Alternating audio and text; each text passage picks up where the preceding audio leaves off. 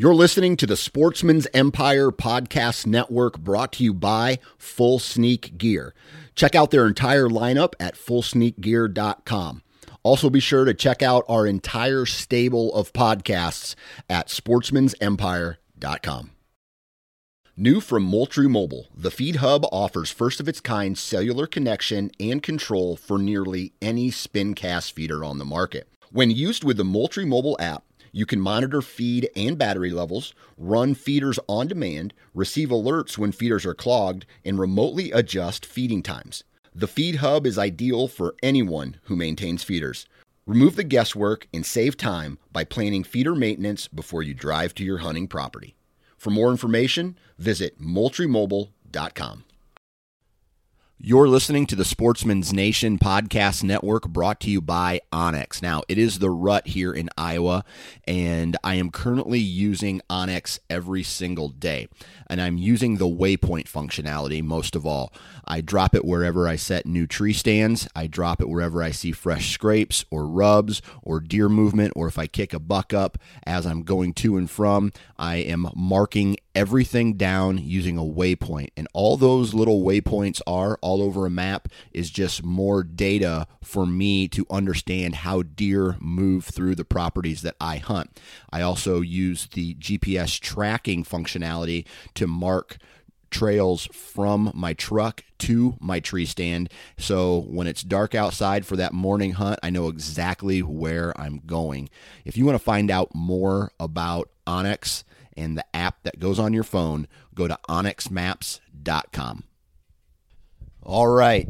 So I wish you guys could see me right now, because I am laying on the floor in a bedroom at my mom and stepdad's house here. It's November 3rd. It's November 4th. I took the morning off because I had to do some work.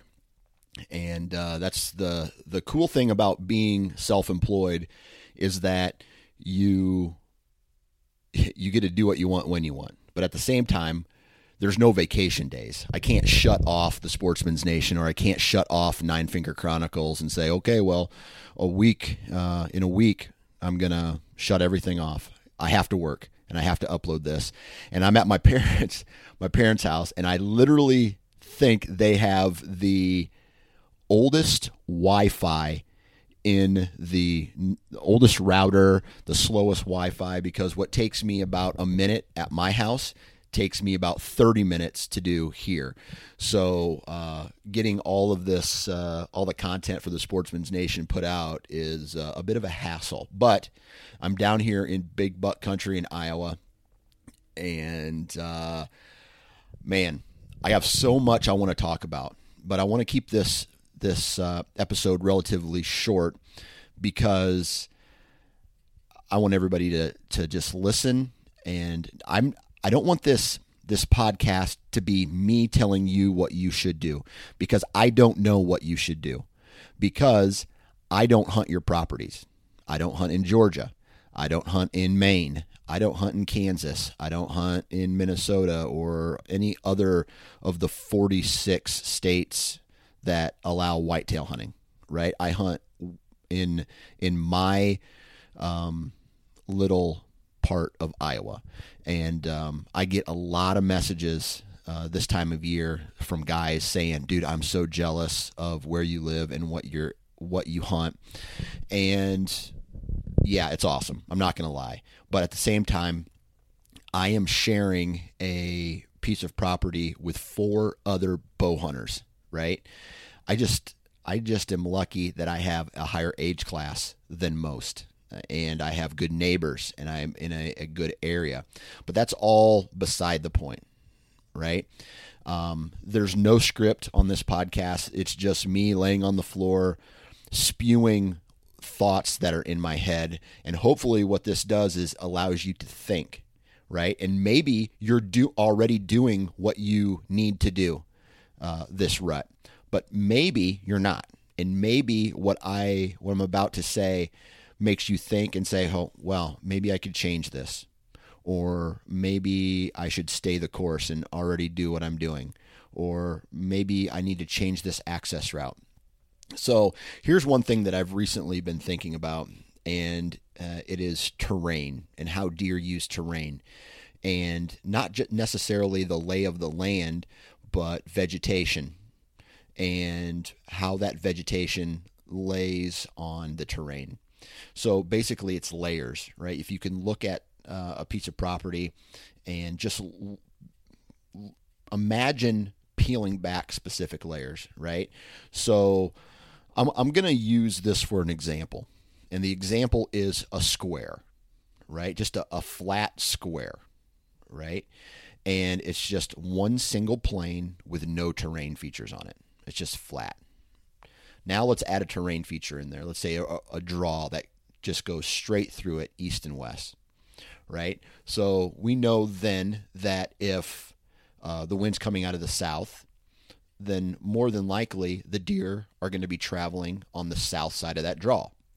Or if the wind is coming out of the north, then we know that the deer are more than likely, and I'm not saying every time, but more than likely going to be traveling on the north side of that draw where the wind is coming over top of that terrain and they're not skylining themselves, right?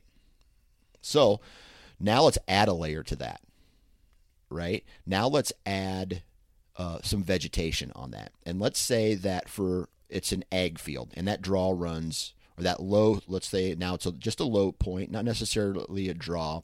It runs east-west, but on the northeast side of this square is some really thick vegetation. And let's say the rest of it is a CRP field or an ag field or whatever, right? So now what we've done is we've added a layer of vegetation that creates some edge, right?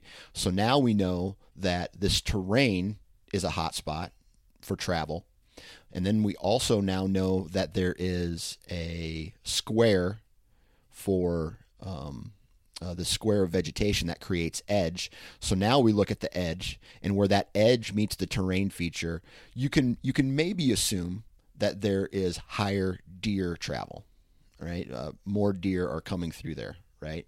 So now let's add a layer of sign, and maybe throughout that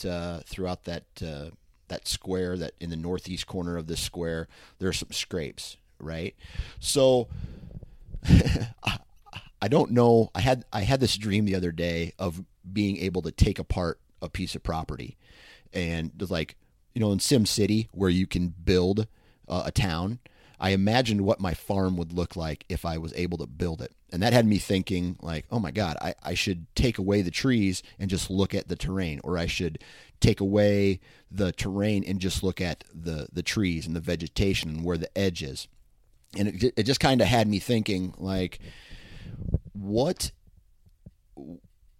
if you add up all these things, that should be where the deer are moving, right? That should be the highest likelihood from a statistics standpoint that you're going to intercept deer movement. Now, this doesn't have anything to do yet with big bucks. This doesn't have anything to do with age class, right? It's just deer movement in general, right? So when you're out there scouting, or when I go out and I'm looking for a place to hang a tree stand, I'm looking for these things. I'm looking for where vegetation or edge, let's just say a thick bedding area, meets a little bit open timber. And I'm looking for a terrain feature that's coming in and out of that location. And then I was going to set my tree stand there. And then it comes to the strategy of wind directions and how you can hunt it and how you access that, right? So just to break it down to another level then, I want to talk about this same square, but at a micro level. Now let's imagine this square is a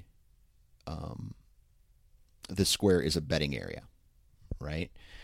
And let's just say, for all intents and purposes, the wind is coming out of the north, right? Now, one thing that I've noticed is I hear a lot of people go, well, I don't have the wind for that. I feel that you should be able to get away, and this is on a flat surface with no terrain, and you being able to access this bedding area from any direction, right?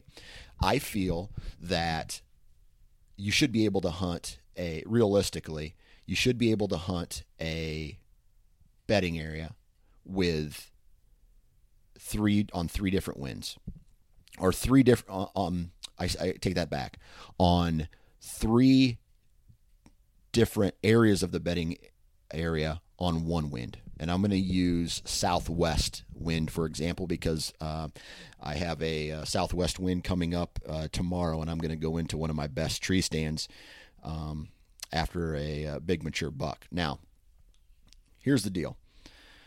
When let's say you got this square, and I swear to God, I'm not high right now. So if that's what you're thinking, I just have these ideas in my head and I wanted to get them out. And maybe just me saying them out loud will help me better understand mine, but also better understand your hunting situation. All right, so I got this bedding area. It's roughly a square. On each side of this square is a draw that leads up to a CRP field and to a road. And these deer are basically in the morning and in the night, they're staging in this bedding area or on the north side of it. So I feel that I should, on a southwest wind, I feel that that's when I'm seeing most of the movement on trail camera. So my access, I should be able to hunt the northwest corner of it, right? I should be able to hunt the northeast corner of it. I should be able to hunt the southeast corner of it, and then I won't be able to hunt the southwest corner of it because on a southwest wind, my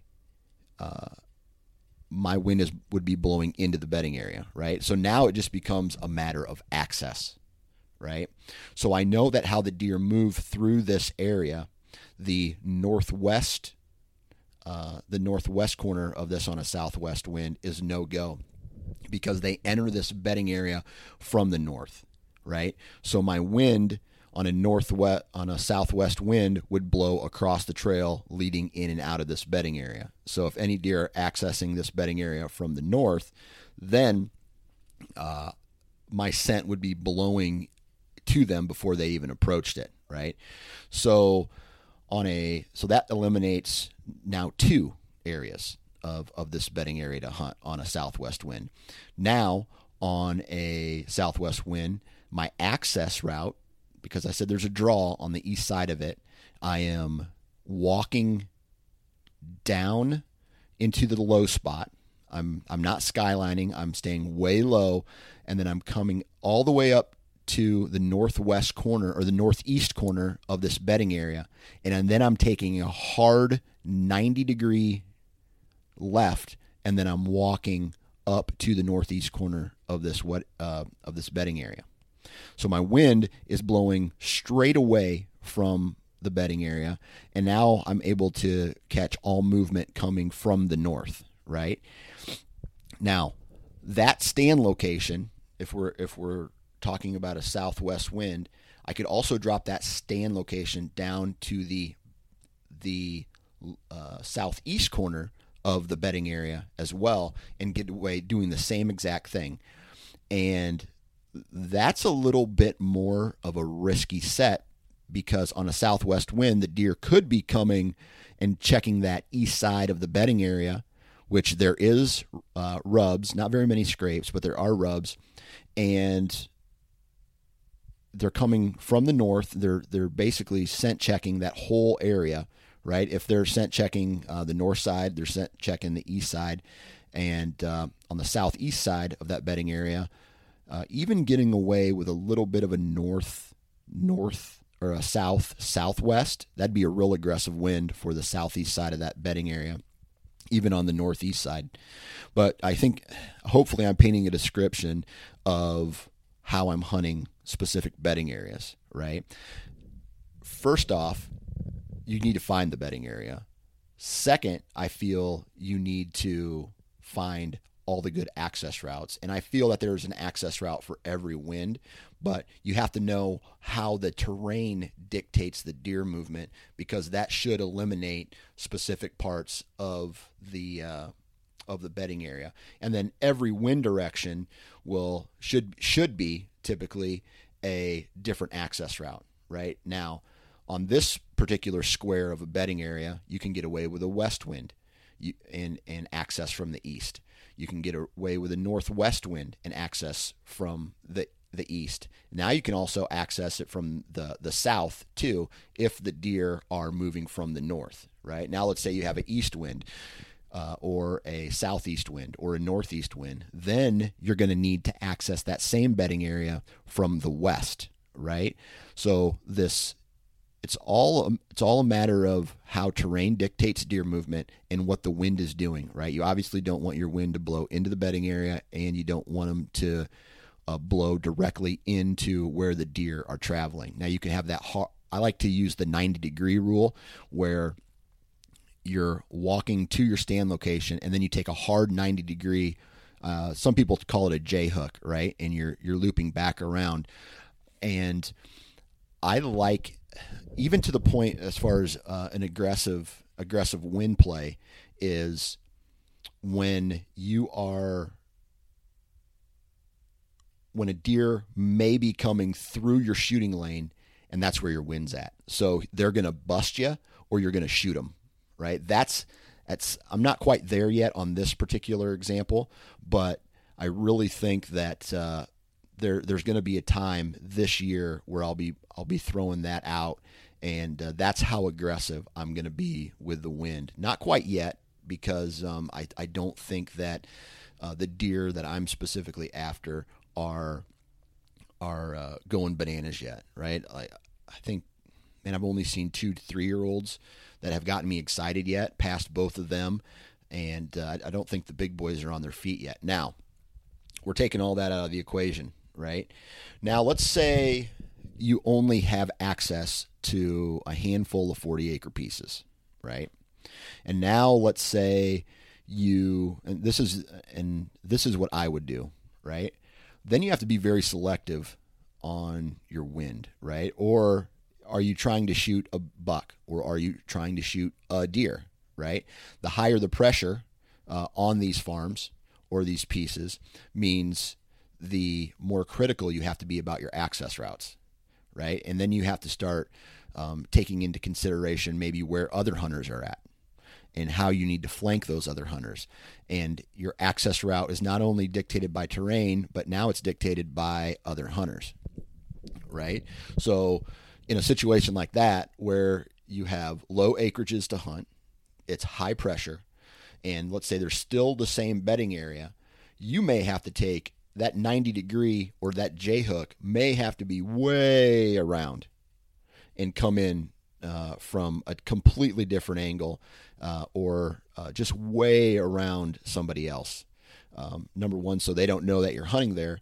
And number two, so the deer, maybe that other hunter's dumb and they know he's there. And I've run into this before where, especially for guys who are hunting ladder stands that have been there for like 20 years or several years, the deer are keen to that, right? And they'll work. If you notice, the trails seem to get further and further away from those ladder stands, and they're outside of that shooting range, especially during bow season. And what I found is you can flank those areas, especially if you're mobile, right?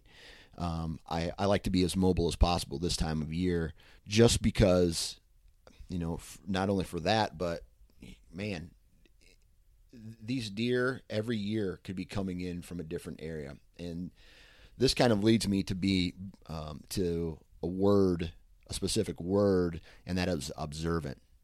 Now, I don't know about you, but yes, there's trails in the woods and we should set up on a trail. But if there's anything that I've learned in the last however many years, it is they're not locked onto a trail. These deer go wherever they want, whenever they want. And I think the terrain dictates that, but they're not on the same trail every single time. I mean, I've seen deer walk straight lines. I've seen deer walk with their nose to the wind. I've seen deer move with wind to their back, right? So, here I am saying these things, but at the same time, everything that I'm saying can be contradicted with specific examples of what I've seen in hunting in the timber. All right, so I've talked about my example here, and let's kind of real quickly cover the areas that I'm hunting. I've already talked about bedding areas and how I'm going to approach that. I'm not hunting field edges hardly at all. I'm in the timber, away from the field edge, because even this time of year, it's the rut. There's going to be movement. I'm not trying to kill a deer. I'm trying to kill a specific deer, right?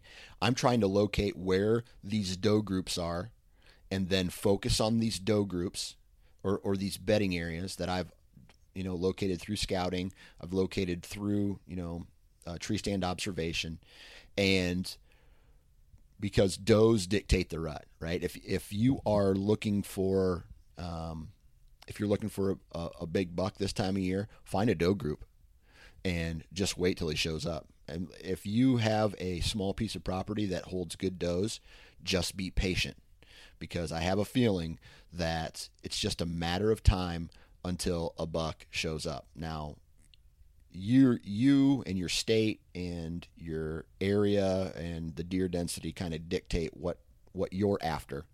But take the age out of it, take the antlers out of it. If you're looking for a buck, find the does this time of year, and sure enough, it's just a matter of time before something shows up. I don't care what state you're in. Now, if it's high pressure, it's nocturnal, I mean, patience plays more of a role there. Being observant plays more of a role there. And it's almost like you just have to be on your game just a little bit more, especially I get these messages from guys in Michigan or Pennsylvania who's like, dude, I only hunt X amount of acres, and they're highly pressured. So what you need to think outside the box at that point, right? If you feel that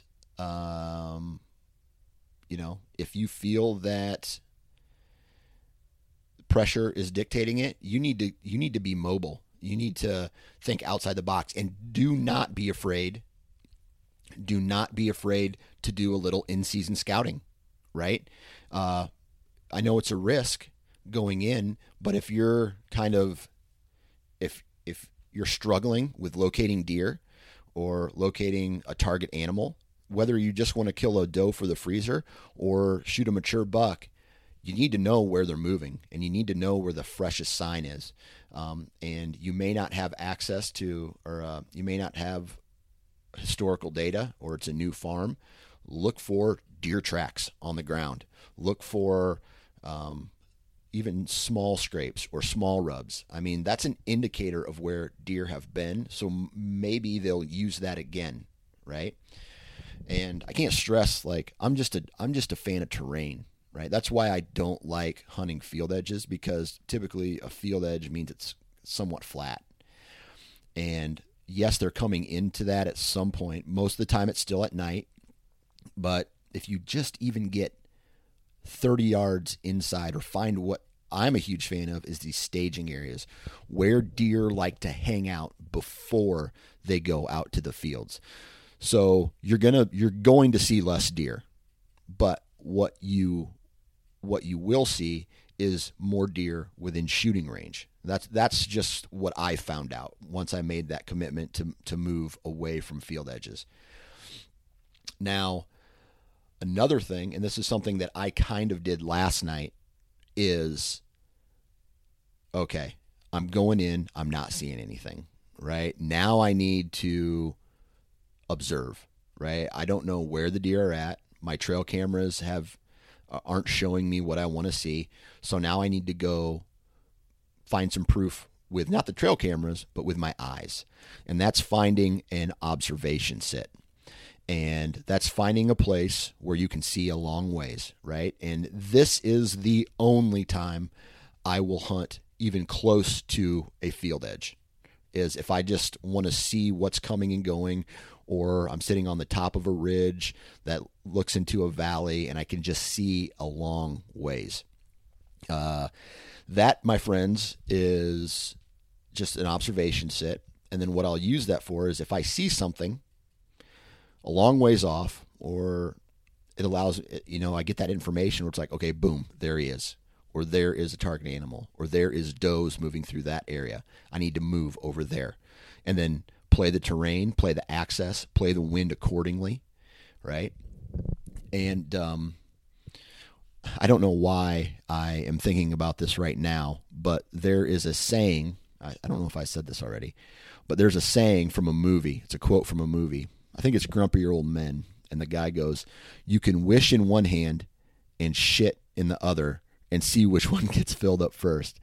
And I always get a kick out of that. And I can relate that to deer seasons in the past, where I may have seen a big scrape, or I may have seen a big rub, or, I may have seen a big buck in the past, work this area. And you sit there for 3 days, 4 days, 5 days, however many sits you're sitting here, unless it is the perfect pinch point and you have great access to it. The deer are smelling you when you leave at night, if they're coming through nocturnally. But you can wish that a big buck is going to, come through, or a doe, a deer is going to come through. But, time just kind of stacks up against you at that point. So that's why I like to be, that's why you got to move, or change your access route. It could be as simple as just changing your access route and coming in from a completely different direction. I don't think it's quite time in the rut yet to start throwing Hail Marys, but that, towards the end of next week, that's going to be, that might be an option. And it also depends on how much time you have, right? If this is your only week to hunt, or you only are limited to weekends, I don't know your specific hunting scenario, but being aggressive versus being conservative all depends on time that you have and access that you have, right? So for me, I have access to quite a bit of ground. I mean, enough to where I can bounce around. If I get busted in an area, I can go to a different area and feel fine, right? So that allows me to be a little bit more aggressive with my my stand placement, my wind direction, my access routes. Now, let's say I shrink that down again, and we're talking about a smaller acreage now, I would probably be much more conservative, and I would not be afraid to sit out a day if the wind is not right? If you found a really good spot, even if it's a higher pressure area, I would not be afraid to back out for a day, let it rebound, and let the wind shift back into your favor whenever that be. That might be one evening hunt or a morning hunt. That might be a day or two.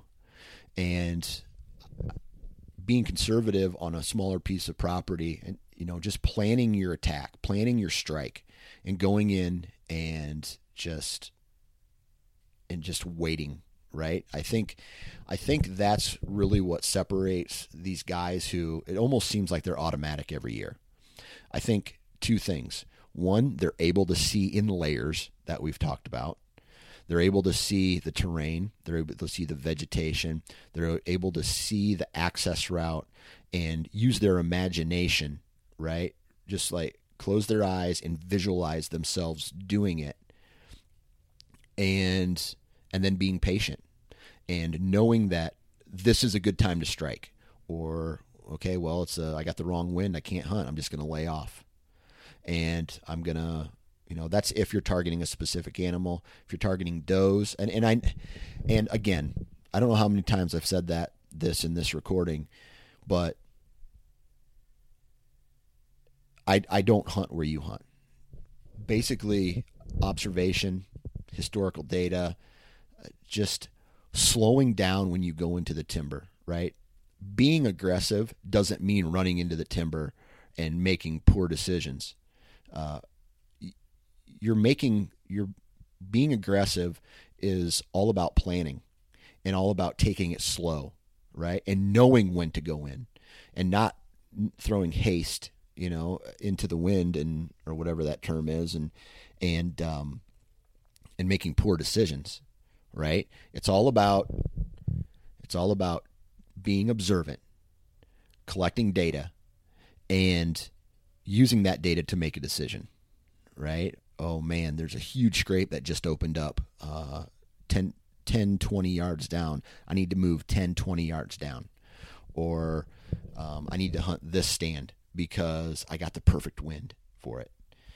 So I think I may have just rambled for I don't know what movies that is. Oh, what happened? I just blacked out. Old School, I think it was. But I don't know if this helped anybody at all. Hopefully it did, but it did help me. And that's really why I recorded it. Just like I'm spitballing. This is how I approach every sit. Look at the terrain, look at the vegetation, look at the wind direction, look at the sign, and all these little pieces of data allow me to make a decision. And I think that's what everybody should be doing, regardless of if you're going for a big buck, regardless if you're going to just fill the freezer and shoot a deer, right? It's all about data and information and being able to make decisions based off that and altering your strategy based off the data that you collect from years past and current information. So good luck to absolutely everybody that's out there hunting right now. It is a grind. If you're struggling right now, take a deep breath. Don't be afraid to sit out a morning and recharge. I know that's what I'm doing today, but mostly it's work focused. But recharge, take a breath, and just take a look at a map and analyze it and just think over and over. But try not to second guess yourself, because then you start to get into a problem. And I do that a lot. I start second guessing myself. I'm like, oh man, I should be hunting this stand. Well, maybe I should hunt here. Well, I always tend to go with my first gut reaction, and I'm not going to say that that's hurt or helped me in the past, but what it has done is it just takes away all the worry on the back end, right? You just go, okay, well, I think I need to hunt here, so I'm going to go hunt here, right? And the good thing about wherever it is that you're hunting, unless you hunt in a state that has a rifle season coming up, like in a couple days, or 3 days, 4 days, like I think November 10th I heard is one of the states, then it might be time to be a little bit more aggressive and that's when second guessing yourself really hurts you, when you need to make a decision now. So go make your own decisions. Think, be observant, try to look in layers, and most importantly, have fun. Because for all of us, this is that time of year that we daydream about while we're at work. When a relative is having some boring ass conversation with you, and you're actually thinking about tree stand locations and not whether or not, Aunt Edna saw Mount Rushmore or whatever. It's like, oh yeah, that's an awesome story. Cool. I'm thinking about access routes. So, be safe, be smart, collect that data. And I'm rambling again, but, thank you very much for listening to my insanity here.